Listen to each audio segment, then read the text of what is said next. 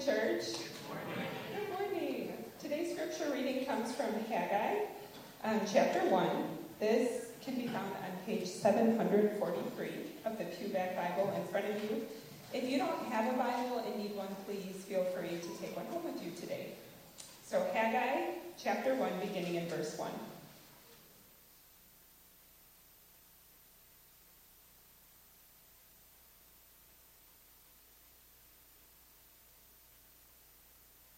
All the way at the end of the Old Testament.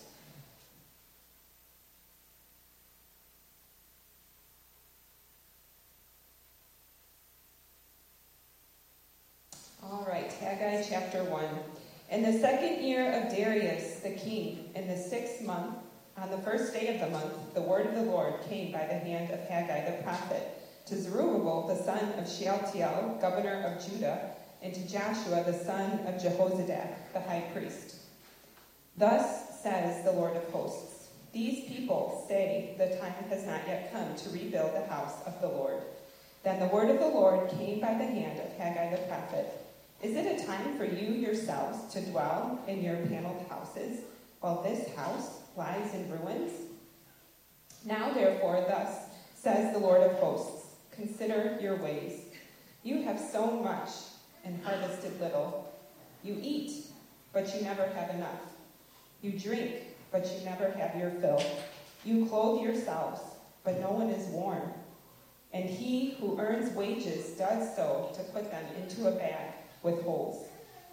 Thus says the Lord of hosts, consider your ways.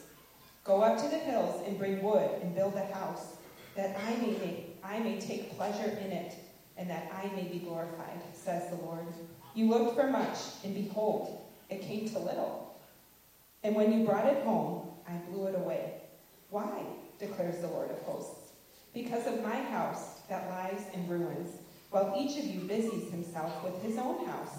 Therefore the heavens above you have withheld the dew, and the earth has withheld its produce. And I have called for a drought on the land and the hills, on the grain, the new wine, the oil, on what the ground brings forth, on man and beast, and on all their labors.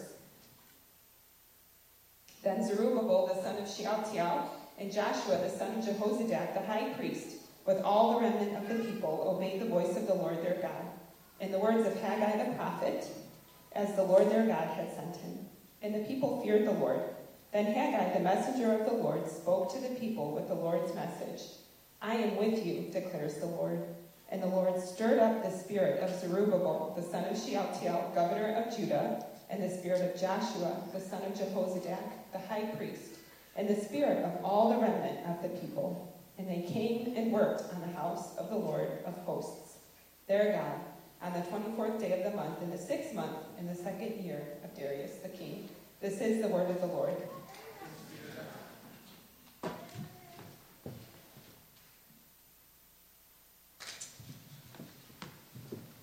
All right, I got the week off. This week I was down in Southern Michigan at an advanced preaching training and kind of sharpening my own skills here as a preacher with other guys from around the country, which was really incredible. Then I got to spend time with 30 guys this weekend out of our ministry. I just want to give a huge shout out to John Holderbaum. I don't know if he's in here, but oh my gosh, our meetings were run well, pastored well. I was pastored well and fed incredibly well. Stephen Doerr's brisket and Brandon's street tacos. I mean, wow, if you missed out, I mean, it was an incredible time of fellowship. So thankful for John and our team and putting that together. But I'm also really thankful for Josh Bachand, our fearless youth director, who also agreed to step in and preach while I was out of town this week. And so, Josh, why don't you come on up here? Josh has been a youth pastor for many years. He's down in his previous church. He is a seminary student at Grand Rapids Theological Seminary previously, and now he's over at Spring Arbor finishing up his counseling degree. And he also has apparently a secret preaching gift here also that I just learned about. And so I was like, being at Redemption City Church, we are a church that loves to train up pastors and preachers. That is a big part of our DNA. We're kind of like a training hospital. Those of you who are hospital people, hospitals have residencies. They're always training up the next generation. It's something we love to do. And so I'm just, so excited to spend time with Josh. Talking about, there's not a lot of guys who can geek out about, nerd out on Haggai, okay? There are a few people, right, that are really that excited. So, man, Josh, I am really excited to have you come and bring God's word for us this morning. Thank you. Appreciate it. Yeah, and just in working with 6th through 12th graders, you just have to be a certain level of cool. So as I talk this morning, really cool phrases just might fall out of my mouth. I just by period, gospel lit fam, dab on the devil. And it just if you get lost, just find someone young near you and they'll fill you in as we go. But I'm a pretty cool guy. Yeah. Cool. Well, yeah, Haggai is just a not very often looked at, underappreciated book of the Bible. And I could tell by how much page turning I heard from all y'all. You're like, oh, now I'm in the next one. And now back in Daniel, Ezekiel. Okay. You just miss it. No one tends to want to look at it. And God's people are in a unique time. It's an in-between book. God's people are in between the Babylonian exile and the birth narrative. And from reading the book of Haggai, this shows. And even though it's in the Old Testament, just like any other book of the Bible, this book is a Jesus book that points to the future kingdom that has been promised since David. And in fact, the rest of the minor prophets that we're going to cover in this series are going to live in this in-between time. They are no longer the Israelites. They have returned from Babylon and are now the Jews. So we've been going through this series, and I just want to kind of recap it real quick. We looked at the book of Jonah, which highlights God's mercy. We looked at Amos, which highlights God's justice. We have Hosea, which highlights God's love. We have Micah, which highlights God's forgiveness. Zephaniah, which highlights God's singing. Nehemiah and Obadiah, God's judgment. Habakkuk, God's sovereignty. Joel, the Holy Spirit. And this morning, we're going to look at Haggai, which highlights God's promises. And so the main point of the book of Haggai is this, that God's people, even in their fear and apathy, God comes to them and encourages them that he is with them, that they need to follow him, and that he will keep his promise of blessing the nations through Jesus. And along this journey, we have a certain outline we're going to follow. So for those that are just outline people, jot these down. I'll stick to it pretty close. For those that need to focus a little better, there you go. And for those that are ADHD, I'm going to have a lot of pictures, so I'll try to keep you informed that way.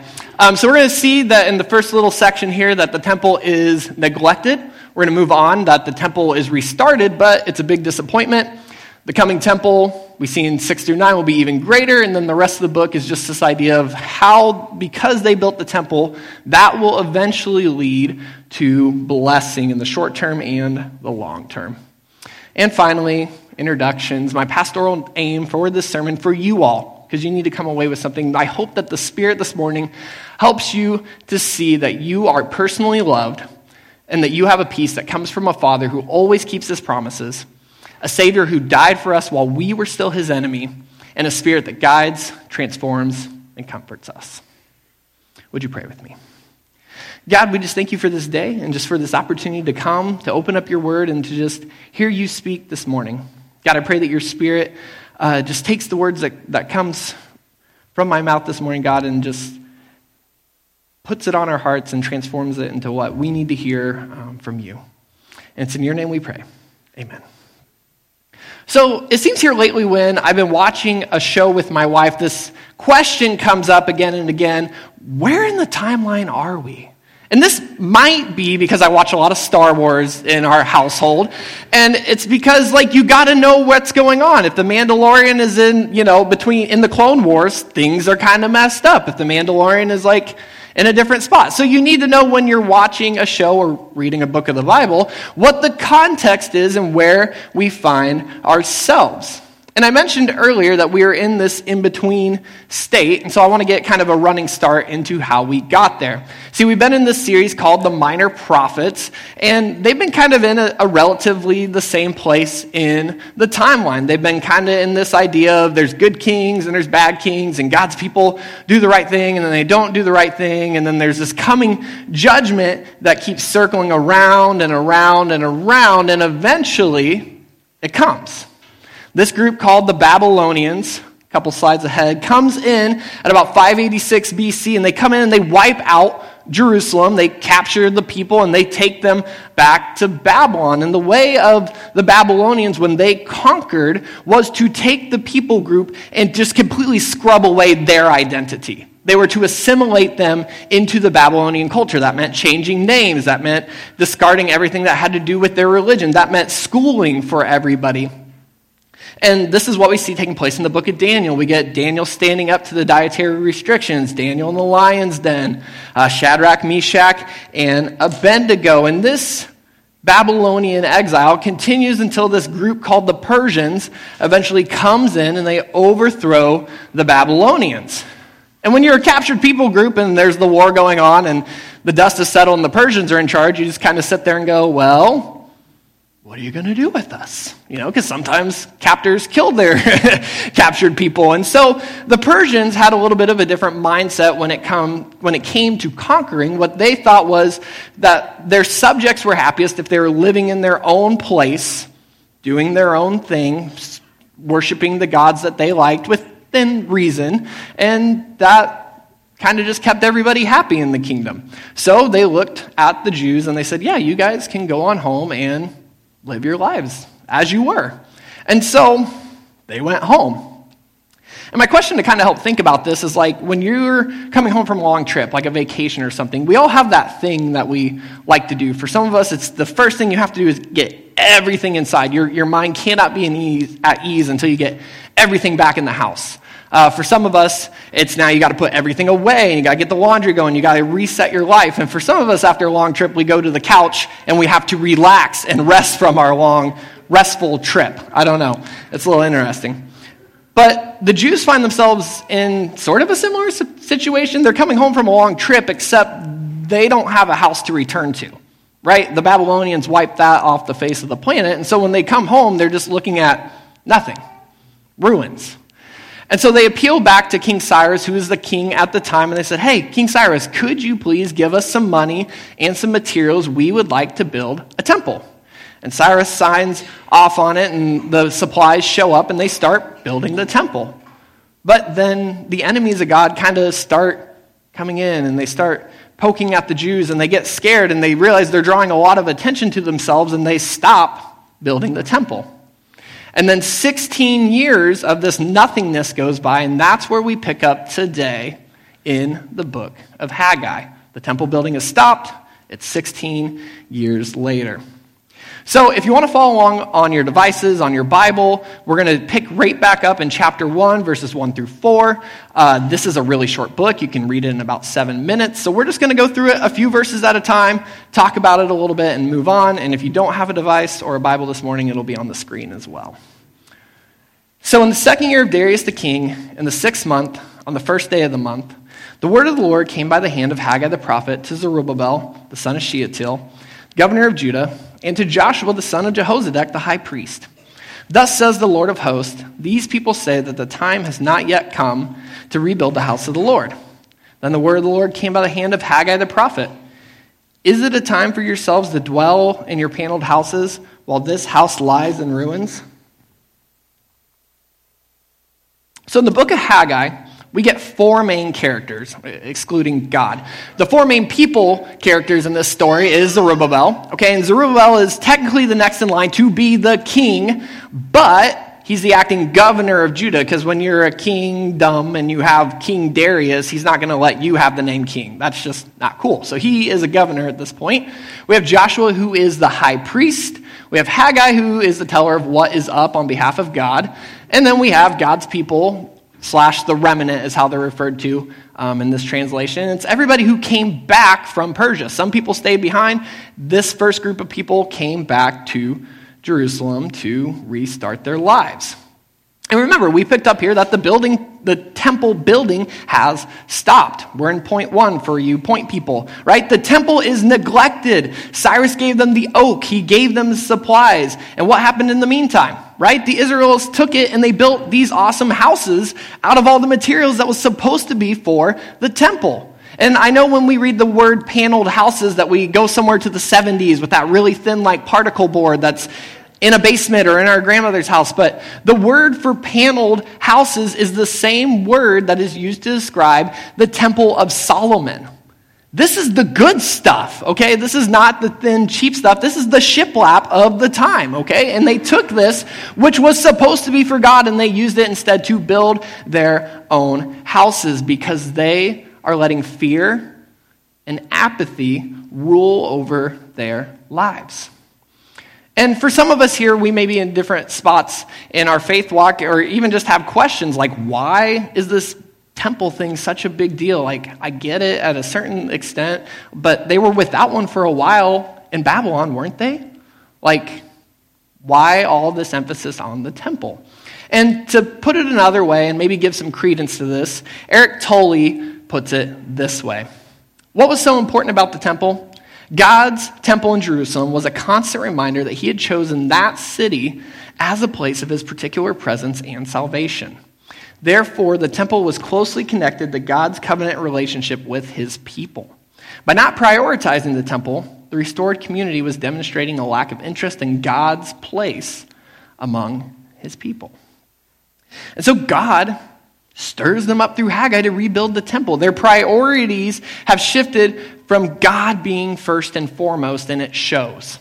It shows in their actions, it shows in their priorities, because the intersection of heaven and earth, the dwelling place of God himself, sat in ruins while they were kicking it easy in their nice houses. God was not in the center of their lives, as evidenced by the lack of temple and their focus on their comfort. Let's keep reading in verse 5. Now therefore, thus says the Lord of hosts, consider your ways. You have sown much and harvested little. You eat, but you never have enough. You drink, but you never have your fill. You clothe yourselves, but no one is warm. And he who earns wages does so to put them into a bag with holes. Thus, says the Lord of hosts, consider your ways. Go up to the hills and bring wood and build the house, that I may take pleasure in it, and I may be glorified, says the Lord. You looked for much, and behold, it came to little. And when you brought it home, I blew it away. Why, declares the Lord of hosts? Because of my house that lies in ruins, while each of you busies himself with his own house. Therefore, the heavens above you have withheld the dew, and the earth has withheld its produce. And I have called for a drought on the land and the hills, and on the grain, the new wine, the oil, on what the ground brings forth, on man and beast and all their labors. In verse 5, God gets in one of his first zingers in the book of Haggai. And for such a short book of the Bible, God's got a lot of zingers in this one.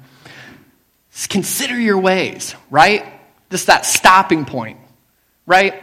And when you're working on a sermon, sometimes the application, you're thinking really hard about it and it doesn't jump out to you very easily. And other times the application just starts screaming, hey, I'm over here, and it presents itself very clearly. Have you ever been at a point in your life where God just grabs you by the shoulders, he spins you around, and he says, take a look at your life. And you go, I am an idiot. Okay, this makes sense that I've been doing it wrong this whole time. I've been living my life wrong. And for a lot of us, that's kind of our story of coming to faith, right? We have this realization that God's ways are better than our ways, and we examine our life, we consider our ways, and we see that this is a lot better, and we turn away and we go to it. And this idea of considering our ways shows up 3 times in the book of Haggai. So it's important to the people at the time, which probably means it's important to us as well. So let's do something about it. My ask this week, one of the things that I'd like you to do, is to ask God at some point each and every day to examine your ways. It's a simple prayer. Spirit, reveal to me and examine my ways.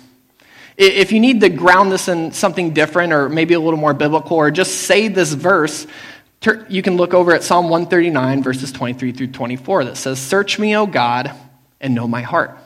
Try me and know my thoughts, and see if there is any grievous way in me, and lead me in the way everlasting. So in verses 6 through 8, God details out for them what's been happening. They've been having crops that aren't growing right. They are lacking food, warmth, money. And God leads it up to the very reason. He displays it very clearly for them. Why, declares the Lord Almighty? Because of my house, which remains a ruin, while each of you is busy with their own house. Simply put, God's judgment was present among them because they refused to put him first in their lives, namely by building the temple. And the downsides are many when God's people do not follow in God's ways. See the rest of the Bible up till this point. Now, for our modern day application, I think it's a bit coy and I think it's a bit tiptoey to get too much into God's blessing while living his ways versus not. I mean, Jesus in the Sermon on the Mount tends to kind of flip that on its head. So I'll end this piece of Haggai like this, because I just think this is a good universal truth. Following Jesus makes life better, amen? Amen. All right, let's turn on to verse 12. Then Zerubbabel, the son of Shealtiel, and Joshua, the son of Jehozadak, the high priest, with all the remnant of the people, obeyed the voice of the Lord their God, and the words of Haggai the prophet, as their Lord their God had sent him. And the people feared the Lord. Then Haggai, the messenger of God, spoke to the people with the Lord's message. I am with you, declares the Lord. And the Lord stirred up the spirit of Zerubbabel, the son of Shealtiel, governor of Judah, and the spirit of Joshua, the son of Jehozadak, the high priest, and the spirit of the remnant of the people. And they came and they worked on the house of the Lord of hosts, their God, on the 24th day of the month, in the 6th month, in the 2nd year of Darius the king. And so Haggai gives the word of the Lord in the first 11 verses, and then what happens? They do it! They do it! They start building the temple! Woo! Yeah! Temple! They did it! They followed God's directive, and they did what they wanted him to do the first time, right? This is not that common in the minor prophets. Usually God has to say it again and again and again and again and again, right? But God just says it once, and they build the temple. And in verse 12, we see a little bit about their heart and what God has to say to them. They obeyed, hooray, but also they feared the Lord. And this idea of fearing and obeying the Lord calls to mind Deuteronomy chapter 31, verse 12, which says, assemble the people, men, women, and children, and the foreigners residing in your towns, so they can listen and learn to fear the Lord your God and follow carefully all the words of this law. Now, we don't have time to do it here, but the fear of the Lord is a worthwhile topic to research throughout and read in the scriptures. But I'll give you the brief version today. If God is who he says he is meant to be revered and praised. Right? This fear of God should honestly manifest itself in a very real way. After all, we are talking about the creator of the universe, all-powerful, outside of time and space, God. But also, at the same time, this is a God who cares for us, who listens to us, who partners with us. He is a God who is worthy of honor and glory because he is powerful and because he is good. There's probably a song or two about that that's been written that we should really rejoice in. Okay? And as we continue on in verse 13, God's people get a big reminder of who he is, what he has done, and how he continues to interact with his people with this big phrase, this big divine blessing throughout all of Scripture, I am with you. I am with you. God gives the same message to Isaac, to Jacob, to the Israelites, to Jeremiah. He gives similar language to Moses and Joshua and Gideon. Jesus says this a few times throughout his ministry, do not fear. He ends Matthew 28 by saying, I am with you. I am with you. Do not fear. Honestly, if we consider our lives for a second, it's easy to get lost in the idea of God not being there. Whether that's now present day or even for the Old Testament people. You see, God's people, remember, just got out of exile, where they were away from God for a big period of time. And where is God in all of that? God may feel distant to you at this moment because of sickness, because of hurt, because of death, because of a hopeless situation. The Jews at the time had not built the temple or followed God as of late. Why would God be with them now? I think for us, when we look around, we see that this world is on fire, that it's broken, and we sometimes have to think and wonder, where is God in the midst of all of that? I mean, I know thinking about my life, I've been disobedient to God and not followed in his ways. Aren't you done with me? And every time, the answer is this: I am with you. Do not fear. To all those concerns and more, I am with you. Do not fear. And so one of my takeaways for this week would be this. I pray that this week that the truth of that statement washes over you, that just as it did for Abraham, for Isaac, for the Jews, that in your fears, in your doubts, in your struggles, that you would remember that God is with you. Let's continue reading Haggai chapter 2, verse 1. In the 7th month, on the 21st day of the month, the word of the Lord came by the hand of Haggai the prophet. Speak now to Zerubbabel, the son of Shealtiel, governor of Judah, and to Joshua, the son of Jehozadak, the high priest, and to all the remnant of the people, and say, who is left among you who saw this house in its former glory? How do you see it now? Is it not as nothing in your eyes? Yet now be strong, O Zerubbabel, declares the Lord. Be strong, O Joshua, son of Jehozadak, the high priest. Be strong, all you people of the land, declares the Lord. Work, for I am with you, declares the Lord of hosts. According to the covenant that I made with you when you came out of Egypt, my spirit remains in your midst. Fear not. For thus says the Lord of hosts, yet once more in a little while I will shake the heavens and the earth, and the sea and the dry land. I will shake the nations so the treasure of all the nations shall come in, and I will fill this house with glory, says the Lord of hosts. The silver is mine, and the gold is mine, declares the Lord of hosts. The latter glory of this house shall be greater than the former, says the Lord of hosts. And in this place I will give peace, declares the Lord of hosts. Haggai is a really interesting, fun book because everything is dated in it. This is not common practice in the Old Testament prophets.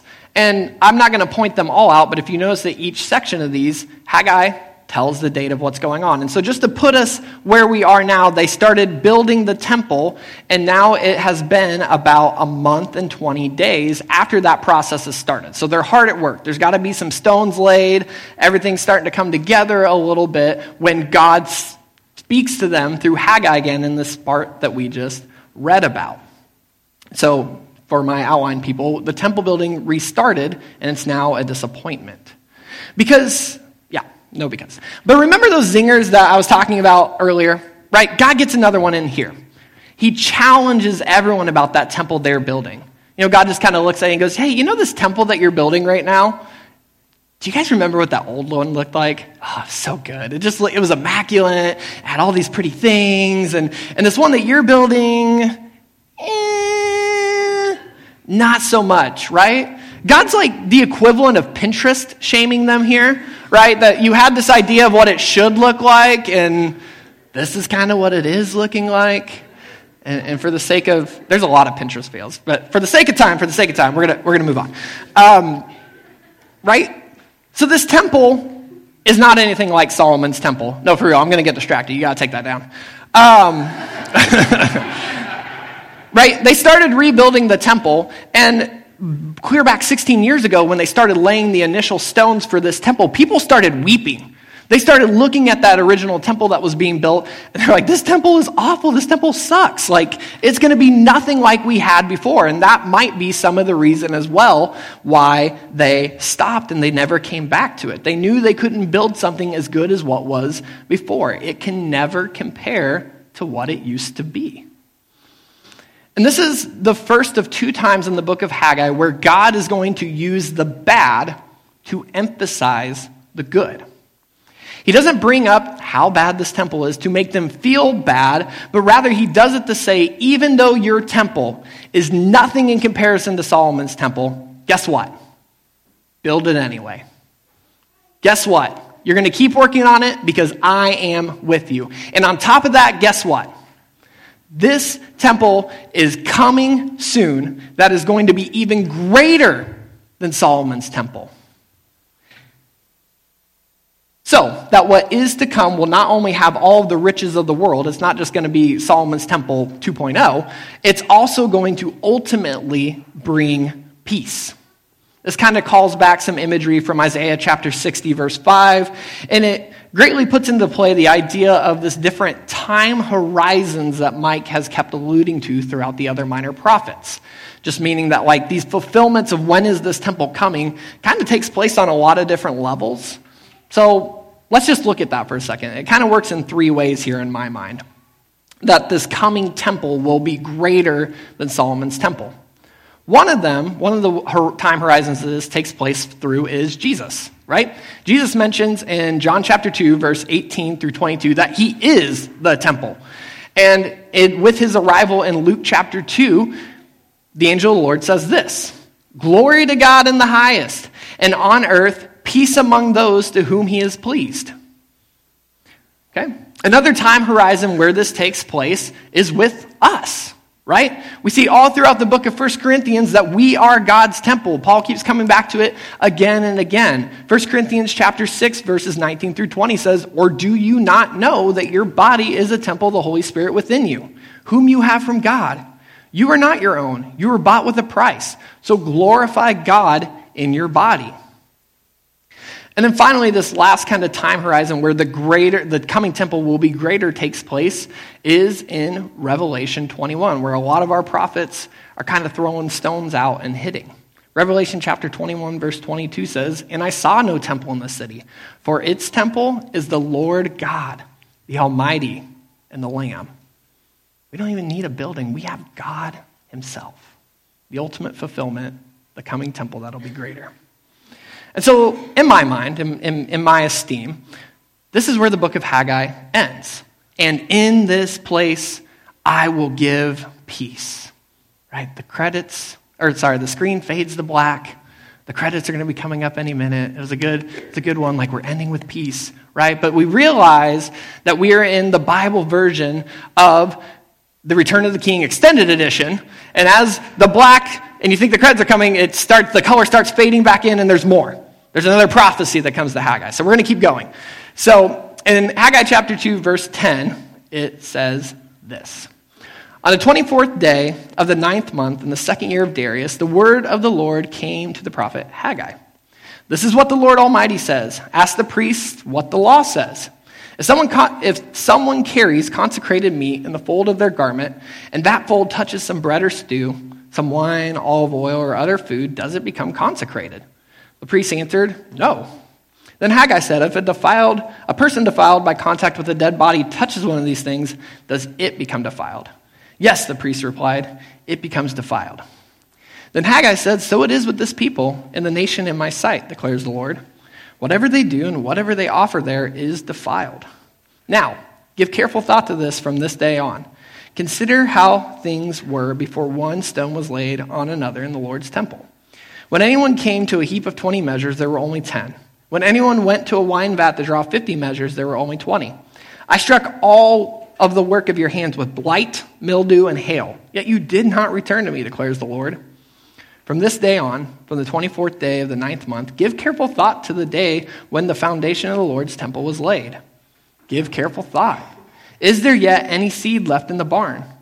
Until now, the vine and the fig tree, the pomegranate and the olive tree have not borne fruit.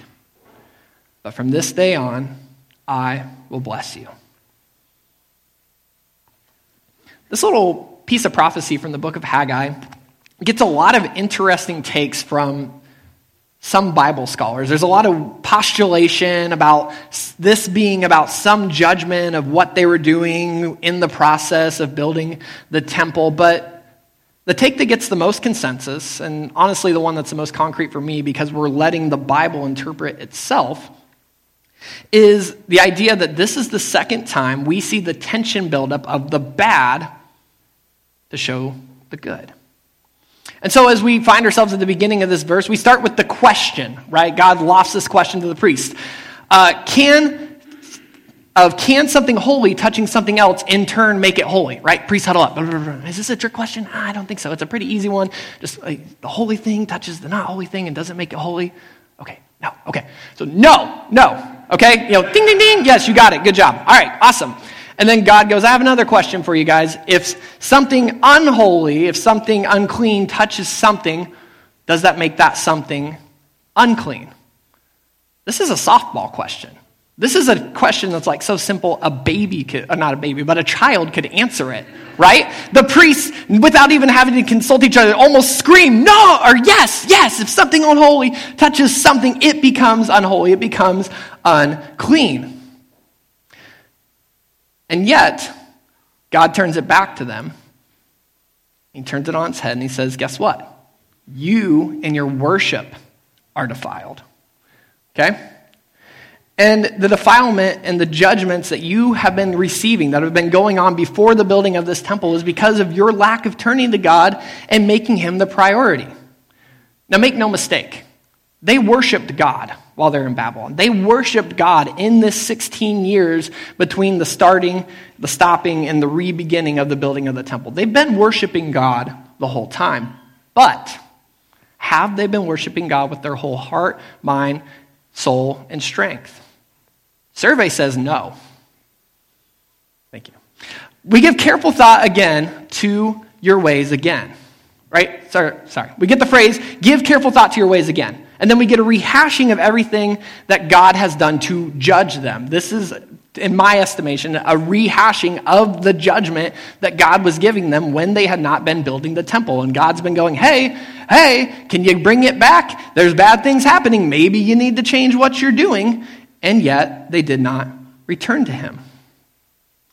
And at this current place of time in the oracle, the Jews are still building the temple, a place where God can dwell among them, where they can go back to being the light of the nations, where they can go back to living in God's blessing. But in this little section here, God wants them to stop the building for a second. He wants everything to just take a pause and consider this. Do you want to go back to that? Do you want to go back to that dark time? I mean, if you really think about it, you're not too far removed from Babylon. And just consider how much better my ways are than your ways. And we get this big turn of phrase in this passage. From this day on, I will bless you.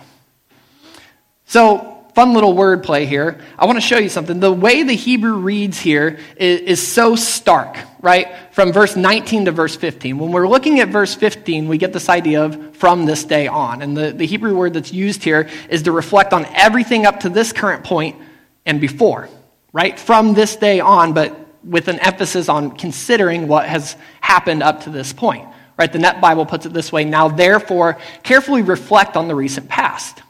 But when we step over to verse 19 and we get the phrase from this day on again, the Hebrew here is very clear. There is no looking back at the past. There is no considering what has happened before. God is putting a line in the sand. He's saying from this day on. The Net Bible puts it this way: nevertheless, from today on, I will bless you. In spite of what's gone on before, I will bless you. And so, that's an awesome place to end.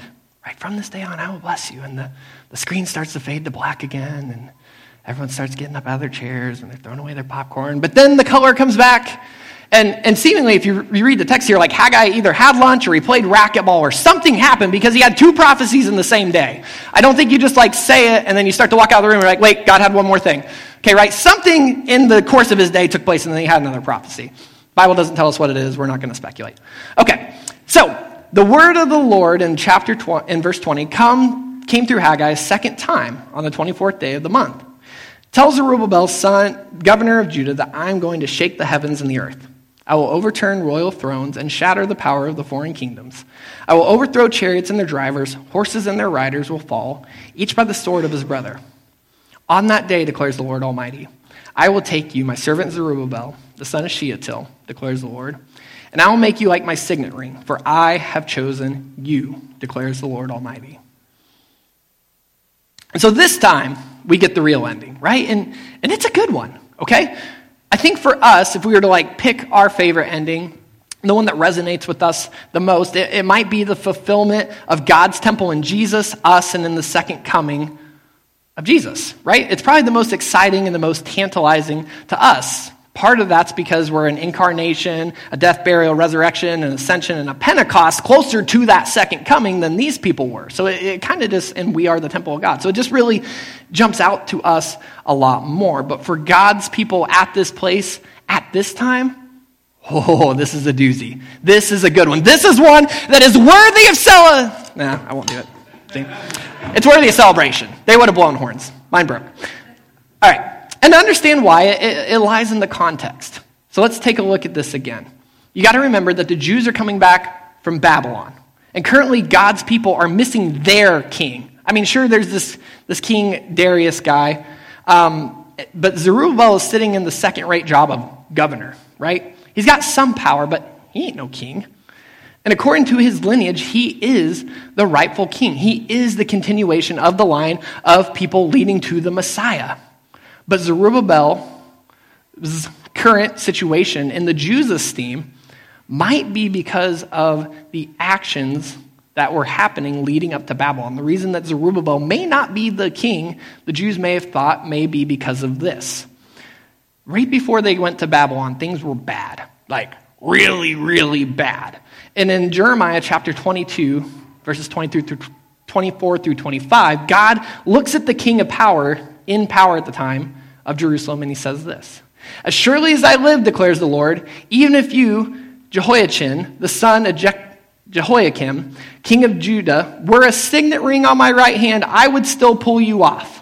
I will deliver you into the hands of those who want to kill you, those you fear, Nebuchadnezzar, king of Babylon, and the Babylonians." Now, the signet ring was the representation of the king. It had an insignia in it that would be put in wax, and that insignia being on, whether it was a document or with a person, would show that this message or that this person was there on behalf of the king. And God was looking at Jehoiachin, who was the representative of God, who was the continuation of the line of David, and he said, "Nah, you're done. I'm casting you off that duty. You don't get that role anymore." And in a very real sense, God's people have to be wondering, is the promise of the coming Messiah over? Did we go too far? Did we mess it up this time? Is God done with us, and is he going to use somebody else? But God, faithful, promise-keeping, gracious, righteous God, uses the same language that he used back in Jeremiah chapter 22 to show them that the Davidic line was still in place. That the coming Messiah, the one who would bring the healing, the hope, the restoration, and a kingdom was still going to come through the Jews. And that, my friend, is when the book slams shut. That is the triumphant ending, that God's people are still with him and that God's promises are still good, that God is still faithful. And so for you, this week as we close this morning, how are you keeping your eyes open to the faithfulness and to the promises of God? Some questions to think through that. Where are you at in the belief of this reality? Right? Where are you at? Do you truly wholeheartedly know and believe and understand that God is faithful and his promises are true, or are you somewhere in the doubt of that? Because that answer could dictate some of what you do with this question. Maybe for you this week it's to start a prayer journal and just start recording prayers and then writing down when they get answered. Maybe you think back to some of your past writings if you do that sort of thing, or maybe some of your life events, and you look for evidence of God and his faithfulness in your life and in those past things that you wrote about. Maybe you ask God to show you this week a mark of his faithfulness in your life. Or maybe for you, you just meet with somebody and you just share with them how God has been showing that he is faithful as of late. But something to think about is, how are you keeping your eyes open to the faithfulness, to the promises of God? And the truth is this: God is faithful and he continues to be. And I hope today that in this short book that you were able to see that God is who he says he is, that you were encouraged by God's grace and his steadfastness towards his people. I want to leave you with one more thought for the road. God is good. We need Jesus, and the Spirit lives in us today.